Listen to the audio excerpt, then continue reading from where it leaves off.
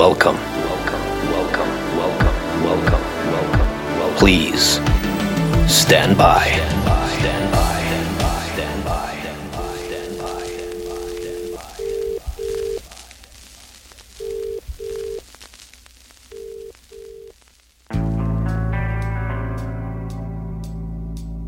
Today, I had the strangest experience of realities. It was early, as far as I knew, and the room was dark, and I kept hearing this alarm going off, which most likely meant I fell asleep, hugging my phone, trying out a nap that lets lonely people snuggle.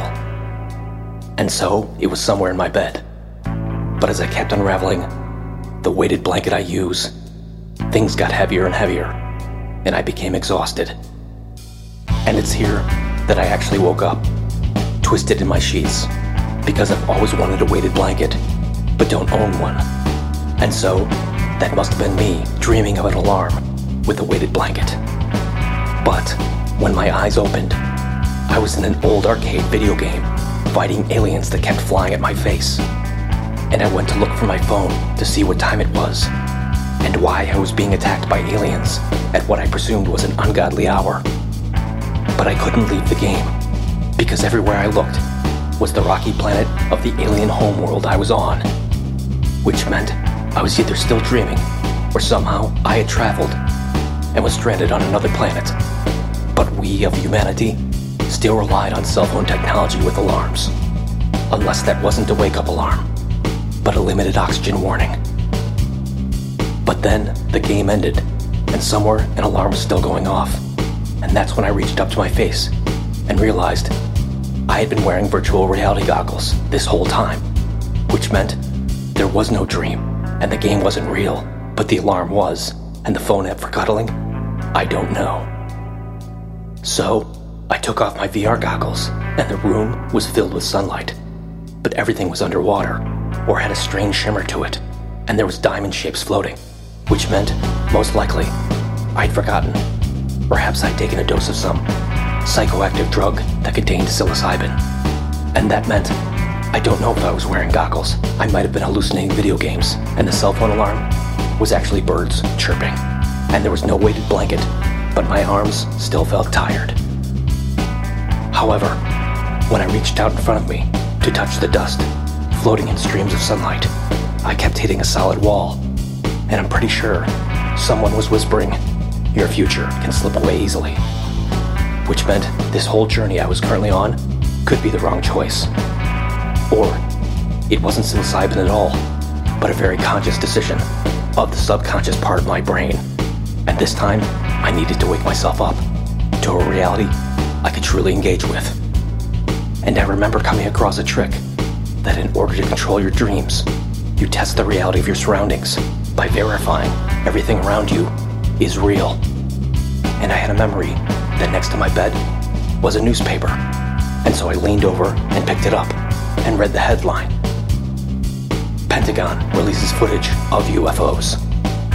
And seeing this headline in such a prominent newspaper made me question if that was the actual headline when I went to sleep, which could mean I was still sleeping, or it could be that the game of killing aliens attacking my face might not have been a game at all, but an actual event, and that the invasion was happening at the unluckiest of times, when I was either tripping, dreaming, or stuck in some virtual reality escape room, where I play a person locked in a dream of tripping with virtual reality goggles, all the while as the emergency broadcast alarm is going off on my cell phone, which I couldn't find on a sunlit day with chirping birds.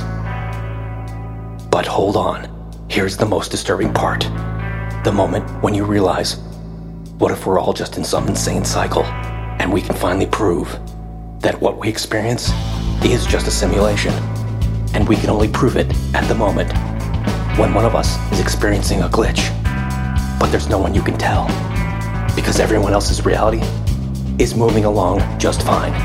Kids, cars, and taxes. Everyone with their own separate reality. And so I was just a tree, falling in the woods of my own forest, with no one to back it up. And so I panicked and sat up, but being in some altered state, the actual act and direction of sitting up, was all just conjecture at this point. But then I did hit my head on a door, and the pain really did feel real. And what it came from happened to be the opening to a float tank, which I'd forgotten I was in, wearing goggles to keep out light and salt water. And everything came back to the moments before, when I was tense from dealing with an overstimulated world of traffic horns, loud music, shouting dogs. And I booked 30 minutes to take a relaxing journey, which just ended based on the timer. And although the float tank is sold as a tool for relaxation, I'm actually feeling more anxiety. As if what's going on the outside has seeped its way into my inside.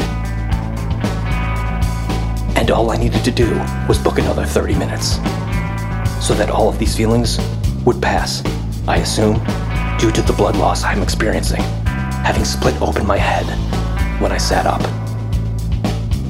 And the strangest thing of this whole adventure, I consciously made the decision to walk away from my bathtub at home to travel through traffic horns, loud music, shouting dogs, in order to get here.